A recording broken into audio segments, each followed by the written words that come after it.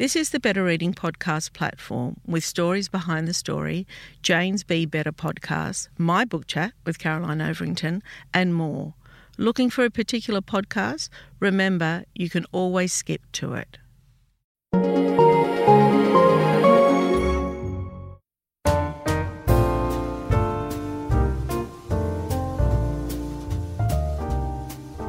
Welcome to the Better Reading Podcast, Stories Behind the Story, brought to you by Belinda Audio.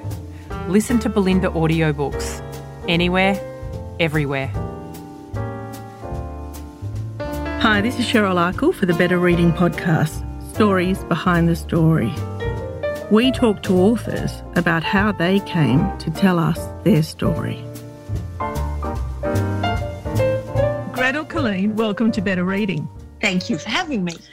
Now, for those of you listening, you might notice that I'm a little bit excited today, just a tad, just a little bit. Gretel and I go way back. A few years back, we were travelling together for Get Reading. We had such a hoot, didn't we? Yeah. That was an amazing initiative. It makes a difference, reading. I'm just blurting this in and then we'll get back on the trajectory. But if I have a public speaking gig, or television gig or whatever, I always read a novel, not the night before. Yeah. I read a lot of newspapers, I read a lot of information, but it's fiction that the following day will make me more articulate, much more articulate and much more clear thinking. It is like a magic spell. So people should read for no other reason than that. It makes you look smarter, right? I agree with that. It actually does make you smarter. Yeah. Can't just be any old thing. Yeah.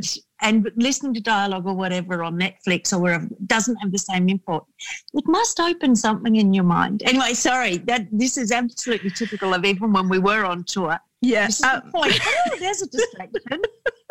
But you are to the point, and I'm going to say this before I introduce you. During COVID, book sales have gone through the roof, which is just so wonderful to hear. And you would agree that people have taken solace in reading.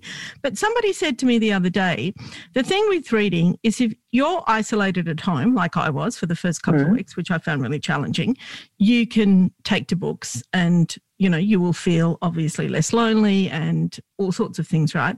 But even if you're isolated with your family, with your partner, with your children, with your adult children, with your teenage children, whatever, if everyone has a book, it's like you're in your own world as well. That's really interesting, isn't it? Because you can all go to your own place in your imagination within a physical place. Yeah, I can't imagine the family where everyone is on a book nowadays because there are so many people on screens, which I don't think has the same impact.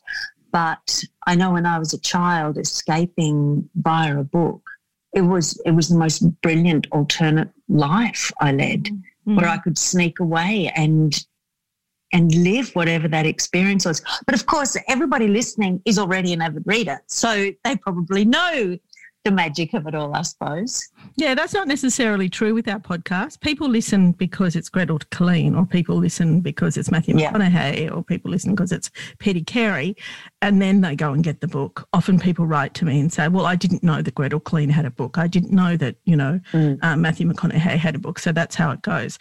But let me introduce you. Gretel Killeen, I mean, there might be a couple of people in this country that don't know you, so we've got to do an intro, right? Gretel Killeen. I'm excited to hear how you describe me, because I'm always wondering how to do it. She's a best-selling author. I've got to stop laughing too, right? Because you make me happy, right? But anyway, Gretel Killeen is a best-selling author, award-winning comedy writer, and has appeared on hundreds of TV and radio shows. While a Goodwill ambassador for UNICEF, she directed a documentary on AIDS orphans in Zambia. Gretel has entertained Australian troops around the world, from Afghanistan to Iraq, Egypt, the Solomon Islands and East Timor. Has been a travel writer and has travelled through Antarctica, Turkey, Namibia, performed as an actor on stage and screen, performed as a stand-up comic, worked as a voiceover artist, and now has written a novel, My Daughter's Wedding. Beautiful, a heart-aching comedy about 3 generations of mother-daughter love. Oh, my God, it really resonated with me for lots of reasons. Well, I don't have children, but I've got an extended family. I know you do, yeah. Yeah, mother's got dementia. My mum's got It's not diagnosed as dementia, but that's a formality. Gee, that's an experience, isn't it? And for people listening, the 3 generations are a mum, her daughter, who disappeared without explanation 4 years ago, but we know she's all right because she's kept in contact with her sister. So there's that girl, Hope, her mum, Nora, and Nora's mum, whose name is Daphne, and Daphne is the one whose dementia is increasing. But it's interesting, isn't it, Cheryl, because, and in fact, my character, Nora, in the book, talks about the ease with which her friend refers to muddle-headedness, as though it's a natural part of life. And Nora sees it as something to be ashamed of for many reasons. She thinks it will look like it's her fault. She thinks it will look like her mother's not trying hard enough. And also, she doesn't want the world thinking this is her mother.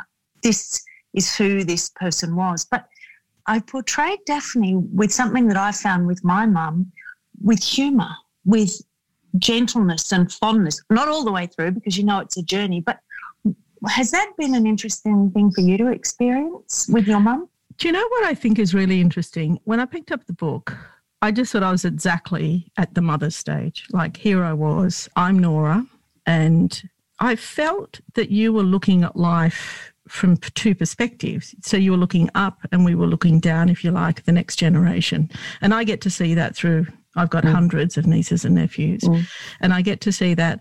But looking up has been deeply sad, but it's the natural order. But there is a deep sadness to it, isn't there? There's a lot to be grateful for too. I'm grateful to have this time and to say goodbye in a way. But I must say, and I hope my family doesn't mind me mentioning this, and intimacy has developed with my mum that we never had before. A fondness and laughter, and it makes me cry just thinking about it. Life was so hard for our mum's generations. They couldn't express their emotions. They weren't respected by society, which is one of the reasons I wanted to write the book. It's really championing being a woman, the relationships that we have, the humour of it, how hard we try, how warrior-like we are every single day. And because what we do is sustain the fundamentals of life, we don't get badges and honours for it. But without us, none of this works. I was thinking about being a mother. I've been thinking about that for a long time, just the responsibilities. And, you know, since my mother has started losing her memory, again, it's early stages, but it's still distressing.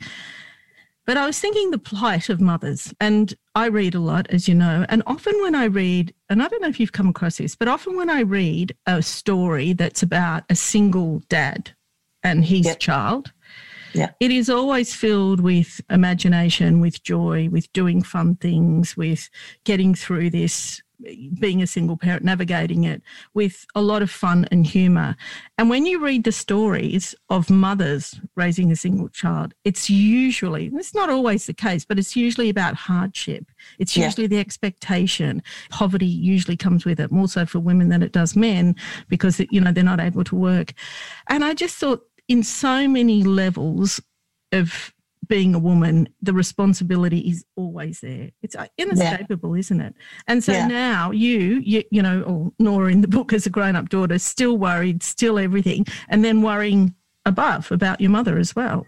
I mean, it just doesn't ever go away, does it? No, it doesn't go away. And I think this is one of those books and where I was excited writing it because I didn't know where it was going. And when I write, I really feel like a vessel. I tune into whatever that station is because it's there all the time. I tune in and really I take the notes. I don't know where the characters come from, how they speak. Like really I'll be writing something and kind of excited because I don't know what character's going to walk in next or what they're going to say and how they're going to tip the story upside down. I do not recommend this as a method of writing to anyone who wants to be a writer because you can end up with a lot of things that have to be tied together afterwards. Having said that, when I was writing this, I knew the fundamental, which was that Nora's daughter had disappeared. And And I knew that a wedding, because my daughter got married herself a couple of years ago, I know that there are hot pots of emotion. My daughter's was wonderful, but there's any area I love where it can just be, everything's intense. So I had the circumstance and I had the fundamental plot line, and then I didn't know what would happen. And as it turned out, it was answering the question that was Nora's question, which is, what is this mother-daughter love? Mm. What is it? Because it can be so thankless. It can be so demanding, so heartbreaking. Why is it? Do we see our daughters as ourselves? Do our daughters, why are we like two bulls or whatever the equivalent is in a paddock and there's only room for one? Why do we have this relationship with our own mothers absolutely replicated? Is it something that's just in our Western culture? Do other people in our community here feel like this? And what Nora begins to discover is that everything she's resented her own mother for, her daughter is resenting her for. And so it becomes a journey of forgiveness and peace, because also the clock is ticking. Mum's disappearing. Her mind is disappearing. And you would have had a million examples of this. When I was little, we stood out so much. You know, we were migrant children. We didn't look like everybody else. My mother hand knitted our cardigans at school and everybody had a knitted jumper. I mean, my dream was to get a machine knitted cardigan. Yeah, those things mattered. They mattered. But something that I really, really hated about my mother growing up, I loved her most of the time, but I hated how different she was to other mothers, right? Yeah. And in the morning, she used to always have on Lebanese bread for breakfast, she would have fresh feta and fresh figs. And I used to think that was repulsive, right? How could you even think about eating that? And do you know, as I grew up, what do you think I started having for breakfast? Yeah, absolutely. And what do you go to the local cafe and pay $7 for? Exactly that.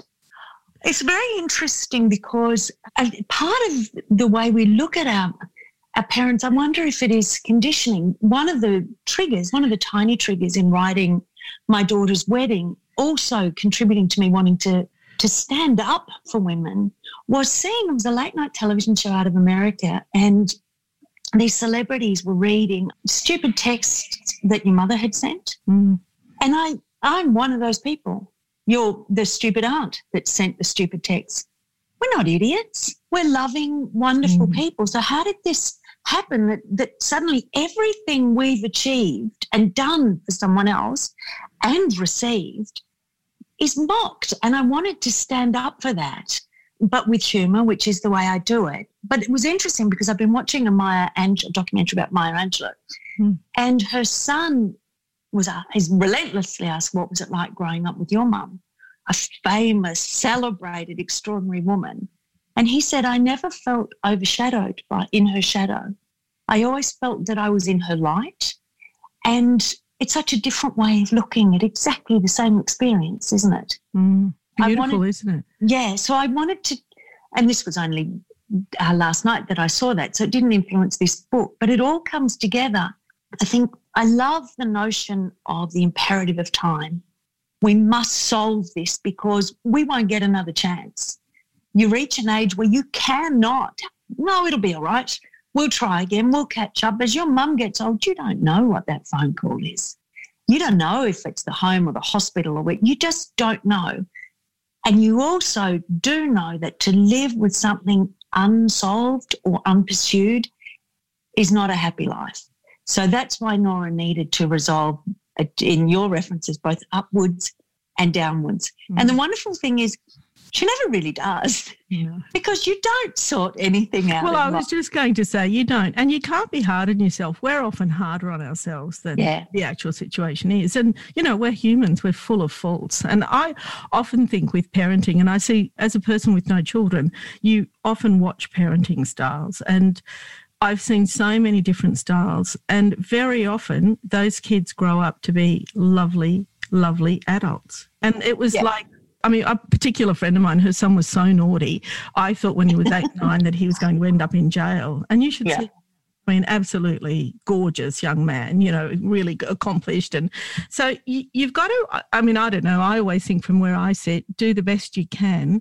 also I think there's a responsibility on the child itself Yeah. to take ownership of their own life and keep going. Selling a little or a lot? Shopify helps you do your thing however you cha-ching. Shopify is the global commerce platform that helps you sell at every stage of your business. From the launch your online shop stage to the first real-life store stage, all the way to the did we just hit a million orders stage. Shopify is there to help you grow. Shopify helps you turn browsers into buyers with the internet's best converting checkout. 36% better on average compared to other leading commerce platforms. Because businesses that grow, grow with Shopify. Get a $1 per month trial period at shopify.com/work. Shopify.com/work. Hey there, it's Michelle Norris. I'm host of a podcast called Your Mama's Kitchen. When I travel, I'm usually looking for a way to find a taste of home when I'm not at home. And one of the things I love to do when I am at home is entertain. And Airbnb allows me to do that. When I was in California recently, I rented a house that had a great kitchen. And when we were sitting around the table, we were all thinking, we're in someone else's house. Someone could be in all of our homes as well. If you have a home, but you're not always at home, you have an Airbnb. Your home might be worth more than you think. Find out how much at airbnb.com/host. Do you know what I want to talk about too before we run out of time is I want to talk about the different mediums that you've engaged in. I mean, you've been so versatile in so much that you've done. You're pretty much, the Renaissance woman, if you like. And I want to know if you have a preference, like in format, like what is it that you prefer? And then I want to get on to the writing process for you. Okay, sure. So it's an accidental career, but it is driven by, there's a hook in my heart that pulls me. And it draws me. I think I live my life a little bit like if I were traveling to a new town or a new place around the world. I want to see every nook and cranny. I want to see what is around the corner and what's in that bar, what's in that park, what's over the cliff, whatever it is. And I lead my life like that. And so for me, I've had these opportunities, none of which I've trained for. So that has both probably madly damaged me, but also it's been great because I don't know the rules. So every time something has come up, my stand-up, which was the first thing that I did when I was 20, was totally accidental. I remember because I was reading a serious poem, and I was only doing the serious poem because we were just asked when I was studying at university. There was a poetry night, but all of this time I was reluctant to be on stage. I was shy. It's just that these things presented themselves, even singing on something like The Masked Singer or directing the documentary in Zambia. They presented themselves and I thought, oh, well, I may as well do it, because my fundamental philosophy is that to find out who you are, exactly, like find out what that town is, find out who you are, explore every nook and cranny of your mind and your physical strength, your emotional strength and your mental strength. And the only way to do that, in my opinion, is to challenge yourself in new environments. And that's what I do. You know what I noticed about you for the time that we spent together, which was years ago, but it was such a happy time for me. Now, I, as you know, had travelled with lots of people that had a profile, and very rarely does it go the other way around and people ask how you are, which was the first thing that you did on this podcast, right? Or when you're travelling with someone who's got a profile or is famous or a celebrity, it really is all about them, which is fine because that's their job and I understand that. But what I noticed about you was it wasn't just in your interactions with me that was two-way. It was your interaction with a lot of people that we came across. I remember being on a plane, you won't remember this, and some guy was trying to talk to us and I was really dismissive because I'm thinking, oh, what a dick. But you sat there and you listened. And what I noticed about you is that you're a listener and you're an observer. Would you describe yourself that way? Yes.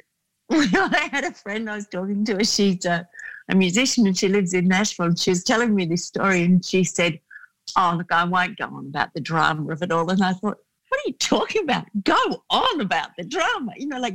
I want to know that. I want to know. He was sitting here and you were what? Yeah, you do want to know the details. I totally want to know them. And I think that is really the artist's job. The word artist is used a lot in odd places.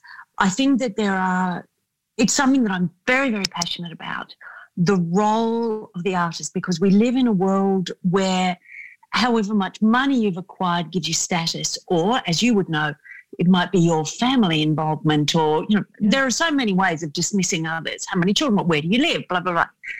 And it took me quite a while to realise that what artists do, and writers, painters, musicians, poets, whoever we may be, is that we absorb existence and then present it to the people who don't have that facility. We present life to people, for people who didn't hear that comment in the plane, for people who didn't notice the colour of your mother's feta cheese on the toast. We see it and absorb it. And I realised in stand-up comedy, we often say things like, what about when you're walking down the street? And everybody in the audience will think, oh, yeah, I hadn't ever noticed that. What about when a seagull flies overhead? The seagull has flown over that person's head, but they didn't notice it, because the artist is the one who shows them, this is where your heart is, this is where your pain is, this is how you define the ache, this is how you define your aspirations. We turn it into something that the general populace can help understand themselves through. So I don't think I'm alone in listening to the conversations and observing things. It drives some of my friends nuts. One friend said to me recently, you know what your problem is? Well, do begin. He said, you listen too hard. Which, what does that, as a woman, we're all accused of thinking too much and being too emotional, but I've never been accused of listening too hard. But what it meant was that he couldn't get away with using words for ridiculousness, air-filling purposes. But I do not think I'm the only one. I think that's what the artists do, whether consciously or unconsciously. We're the medium through which it passes for others. So I want to get to, we talked a little bit about how your characters come to you and you think that you're just a vessel. I have heard writers say that, and as a non-writer, I can't imagine that. I can't imagine that somebody else takes hold, but I understand that happens. but writing is a long form. It's the long haul, isn't it? It's a project. It's different to all the other forms of art that you do. Tell me how you approach it once you've decided, yes, I'm going to do this. Okay, it's the most disciplined one that I encounter. I think particularly writing comedy is because every sentence it's got to have a certain rhythm. Not the same rhythm as the sentence before, but if you've got an extra syllable in there, the joke won't work. Your characters have to be funny yet credible. Your environment has to be funny yet plausible. Everything, the plot, you've got to get people's trust. So you can't get away with things. On stage you can, because you've got all these other senses working for you, and your frock and your microphone and your pauses. And when you're working on the page, the only way you can get a pause in your words is by using other words. So I paint as well. Painting to me is fabulous because it's physical. Writing, I find it very hard, just the physicality of it. Every part of me hurts. My neck hurts, my shoulder. I always get fat. More fatter, the whole bit, it doesn't suit me. I wander around standing on the kitchen bench, trying to find a place to get comfortable. And I know some people say they write in 8-hour blocks or 10-hour blocks. I'd say I write in 5-minute grabs because I'm uncomfortable within the next 5 minutes. And so I've had to learn how to deal with myself, because it actually physically hurts, which is probably some sort of metaphor or whatever else that is going on. So if anyone wonders is it easy, the musing is extraordinary to me, but the physicality of it, and then you rework and rework and rework. And sometimes people talk about writing a book, or they'll try to write a book, and I think, okay, this book was 23 drafts at least. And I know some people do it in one, and yay, but I don't. I talk to authors, Gretel, that write a book a year or a book every second year, and they tell me every time they sit down to start, it's the same anguish and the same pain. Can I do this? This is really hard. It's not the easiest art form to take on, is it? No, I don't have anguish for those reasons, however. I don't have the can I do this or this is really hard. I actually get excited. Oh, good. Yeah, I think, I wonder where we're going to go. Where are we going today? It really is. It's like getting on board some kind of magic carpet. Where are we going today? Who's going to come in? But I balance it with socialising with friends, phone calls, painting, doing the other work. I do appearances on TV or whatever else. But for anyone who's aspiring to write, learn your own rhythm. Someone said to me the other day, a friend, she said, oh, yes, but you're a workaholic. I'm not. If you sat beside me, I just try to optimize my time. I'm not a workaholic at all. I don't know why. I mean, I can understand why she says that, because she doesn't see the rest of my life, which is about feeding the soul, feeding the mind, getting exercise. And so I'm excited, but I had to work out how to make writing work for me. Do you know another thing? I was just thinking about you in television. And this is probably sidetracking a little bit, but, I didn't watch Big Brother all that much, but you hosted it. But the times that I did watch it, I noticed I found it cringeworthy and very hard to watch, and I felt that people were laughing at people and whatever was the case. But when you came on and you started talking either to the people there or talking about them, there was always a level of empathy. Well, thank you for saying that. Got that in spades. I think for some reason, my tribe is the normal person. They're my people. I don't know why, but it's not the highfalutin posh ones. I'm more than happy to spend some time there, but I'm not drawn to that. I'm drawn to real people. I really don't know why. Probably affecting all of my relationships and my love life and my bank account. But I like real life. I like the grit of it. I like people who. Do you know there was a man laying the carpet in one of the rooms here at my place the other day, and there were two of them, and he started singing, and he's singing "Beautiful, Beautiful," and I thought, oh, God, this is awkward. And then I went close and I realised he was singing it to the carpet because he'd laid it really snugly against the skirting board.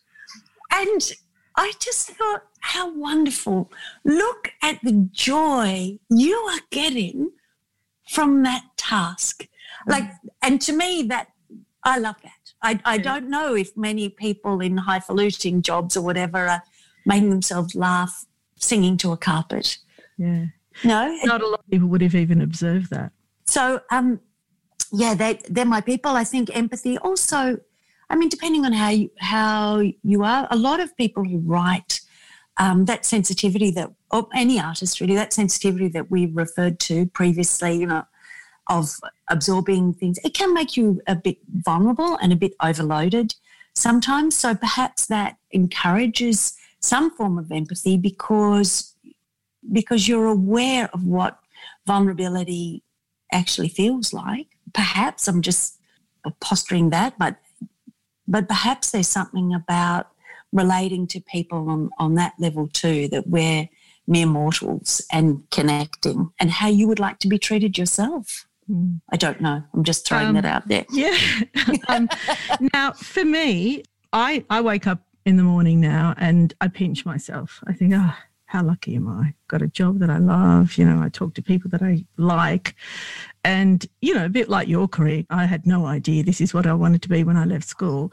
But I do. I feel, I've had my ups and downs and continue to have my ups and downs. But ultimately I feel like, this is a good stage in my life and I'm happy and I'm content and I think I'm making a contribution. Do you feel the same? I feel like I'm just beginning. I feel like I just turned 58 and I feel like I've been training for 58 years. I've been researching, experiencing and really just kind of like I'm about to begin. It's taken me a long time to feel confident enough to have a voice. I know people would think, we thought she'd never shut up, but now she said she doesn't have a voice. I think there are a lot of things for women in particular. Obviously, I can't speak for men, but I'm sure many feel this way as well. Really subconscious ways of how we're supposed to behave. When we touched on before, you're too emotional, you think too much. What is this person we're supposed to be? Basically, it's what you are not. And a lot of us grow up with whatever it is that you are is wrong, be something that we actually can't define. So it encourages a tremendous amount of insecurity. As you get older, hopefully, one of the things is you work out that worrying achieves nothing.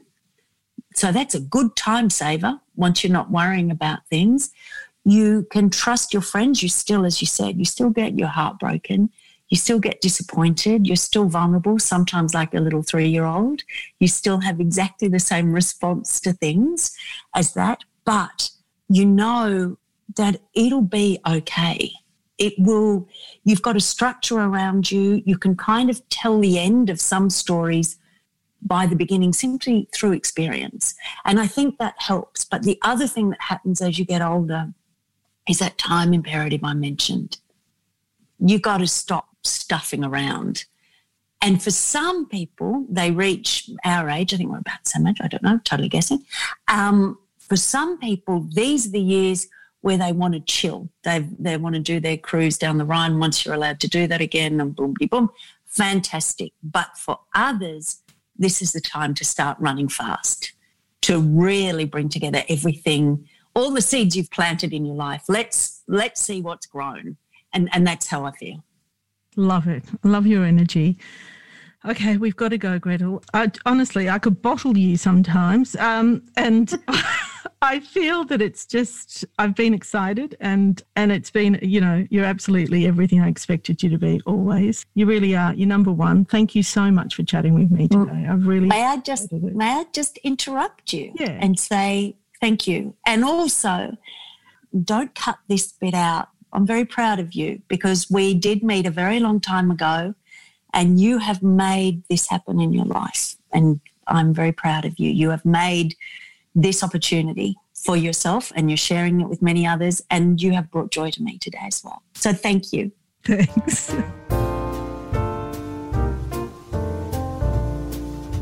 If you'd like more information about Better Reading, follow us on Facebook or visit betterreading.com.au.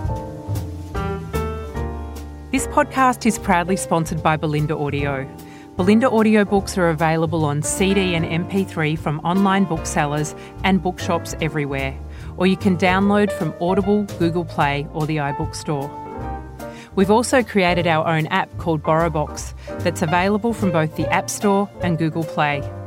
All you need to do to get it working is to download the app, join your local public library, and you'll gain access to the world's best collection of ebooks and e-audiobooks available for you to loan on your phone or your personal device. Belinda, we're here to enable you to escape, imagine, grow, and be inspired through the power of storytelling. Belinda Audiobooks. Anywhere, everywhere.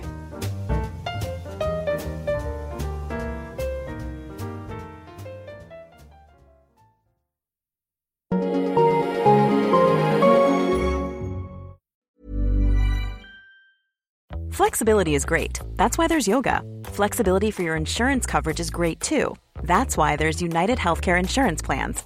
Underwritten by Golden Rule Insurance Company, United Healthcare Insurance Plans offer flexible, budget-friendly coverage for medical, vision, dental, and more. One of these plans may be right for you if you're, say, between jobs, coming off your parents' plan, turning a side hustle into a full hustle, or even missed open enrollment. Want more flexibility? Find out more about United Healthcare Insurance Plans at uh1.com. Hey, it's Paige DeSorbo from Giggly Squad. High quality fashion without the price tag. Say hello to Quince.